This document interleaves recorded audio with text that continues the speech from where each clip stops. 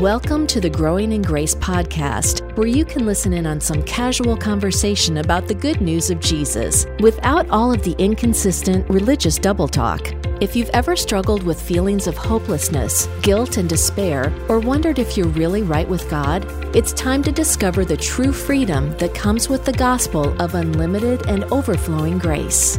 All right, we got the reel-to-reel set up. The tape is rolling here on Growing in Grace, the Growing in Grace podcast at growingingrace.org. Also, check out the podcast on any of your favorite podcasting apps. They're available all over the place, Spotify and Apple Podcasts, Google Podcasts, and you can find us on, like I said, your favorite podcasting app. Lots of different ways to do things these days. We used to have to do it, you have to have a show on the radio or something like that. And online, it's just so awesome how we can make this stuff available. And all the past podcasts available at growingingrace.org. Been talking about some righteousness and how we've been made righteous by God's grace through faith apart from works. By the way, I'm Joel Briezicke, along with Mike Kapler, this guy right here. Hey, hope everybody's doing okay this week.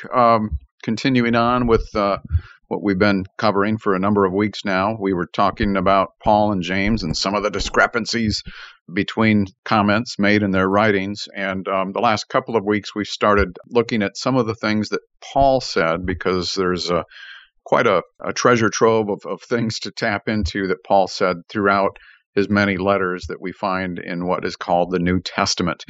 And they do contrast some things that James said. That's why after spending quite a few weeks looking at James and Paul and that whole scenario, now we're just going to take a look for a little while here at some of the things that Paul said regarding faith, grace, salvation by that alone. And so we covered a little bit here in Romans so far with some of what Paul said. And some of these we're probably going to hopscotch through a little bit quickly. Some we might stop to expound upon a little bit. But I know last week Joel kind of left off with really the beginning of Romans chapter 5. Those first couple of verses was a summary, even though it's a new chapter. It was a summary of what Paul had been saying up to that point so far. And that was basically, now that we've been justified by faith, we have peace with God through our Lord Jesus Christ. It's by faith, apart from works. And we have access now by this faith into grace. And this is where we stand. This is where we abide, in Christ, who is grace. And we rejoice in this hope through the glory of God. That's our hope. I mean, that's where we place our trust. That's where we stand. This is our guarantee.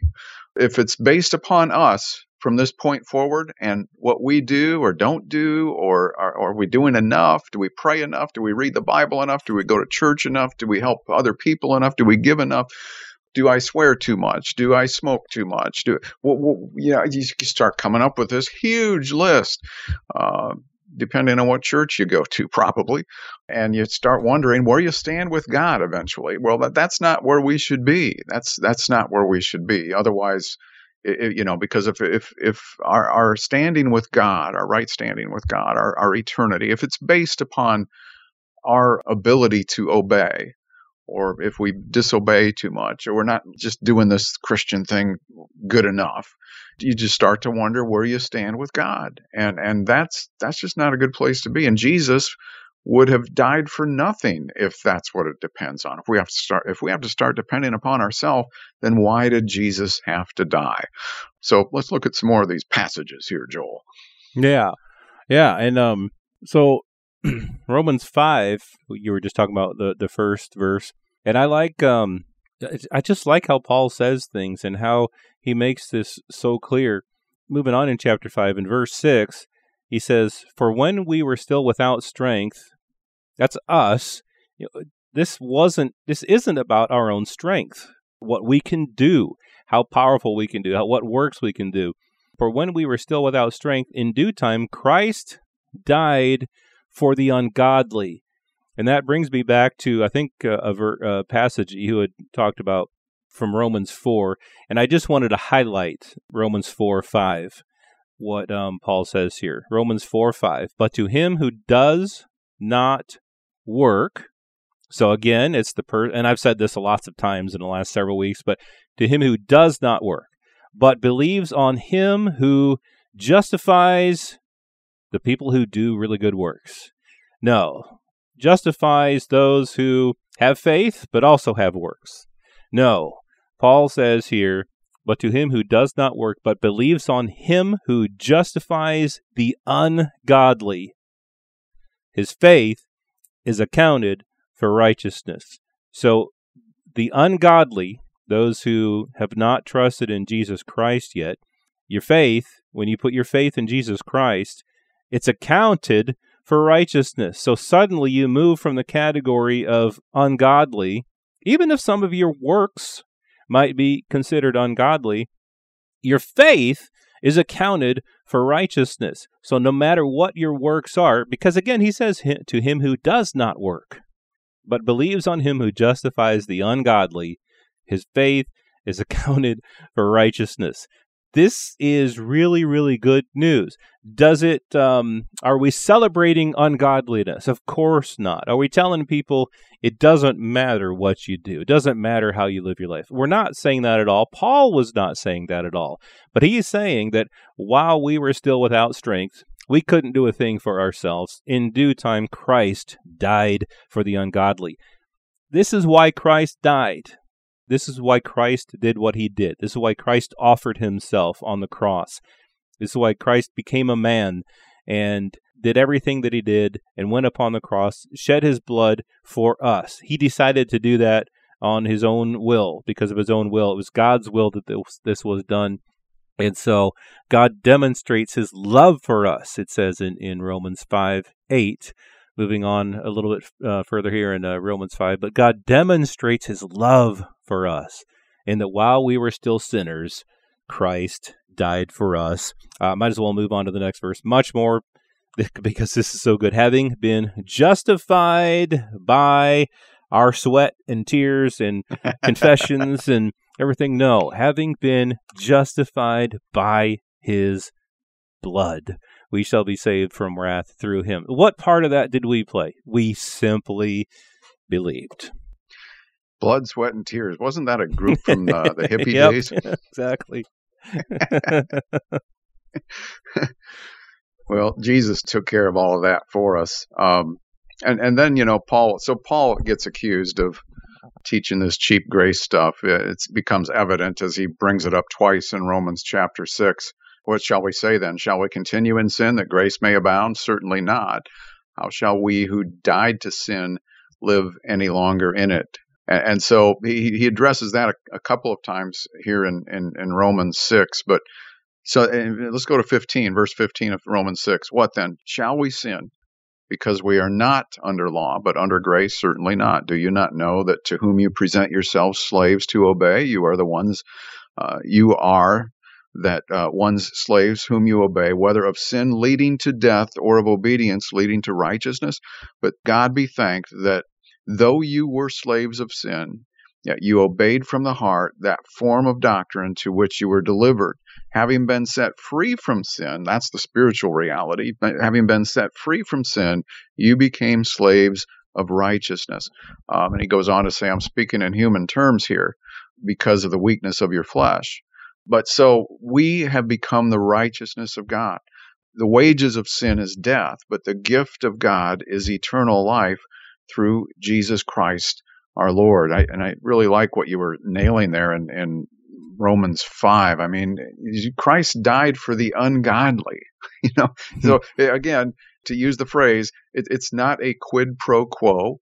There is an exchange involved, but it's God exchanging our sinfulness for his righteousness. Remember, we did nothing right, but he made us right. Whereas, Jesus became sin, the Bible says, even though he had never sinned. It goes beyond human reasoning to try to figure that out with some sort of mental capacity. It goes so much deeper than that.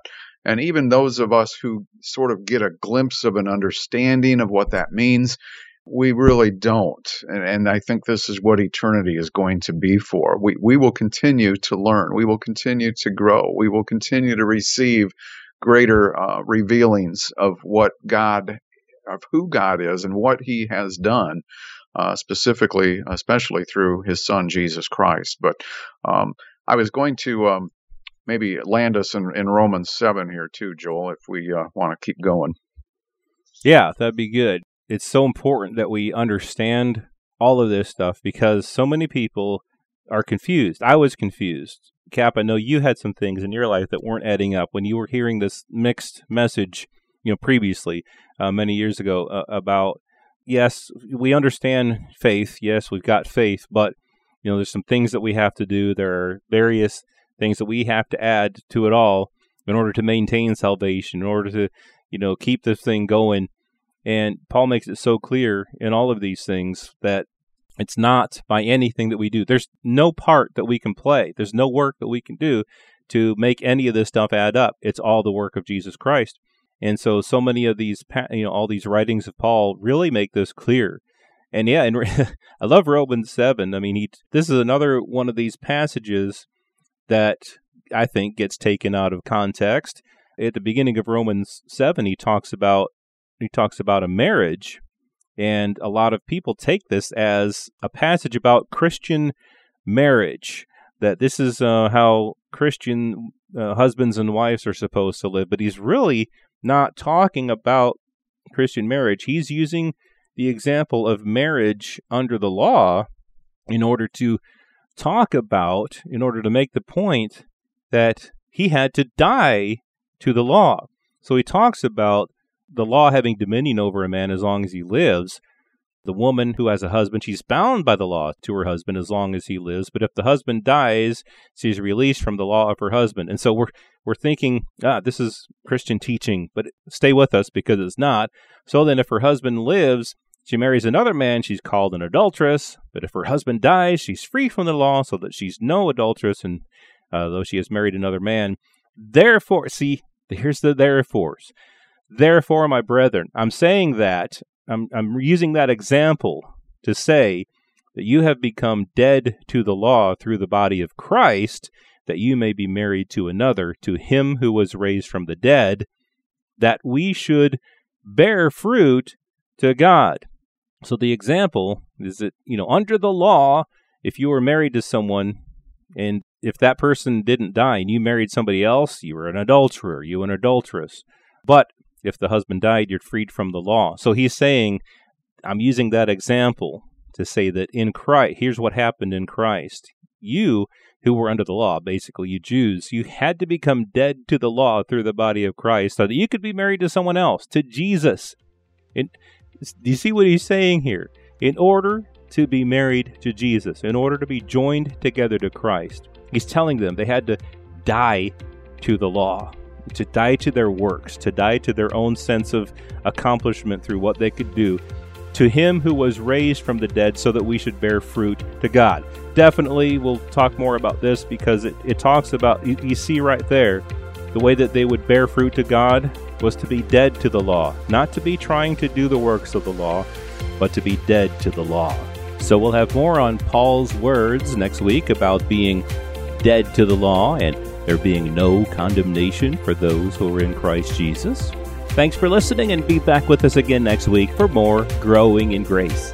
This has been Growing in Grace with Mike Kapler and Joel Brieseke, heard online through various internet sources around the world each week. Access past programs by visiting growingingrace.org. Share it with a friend and listen again next week for more Growing in Grace.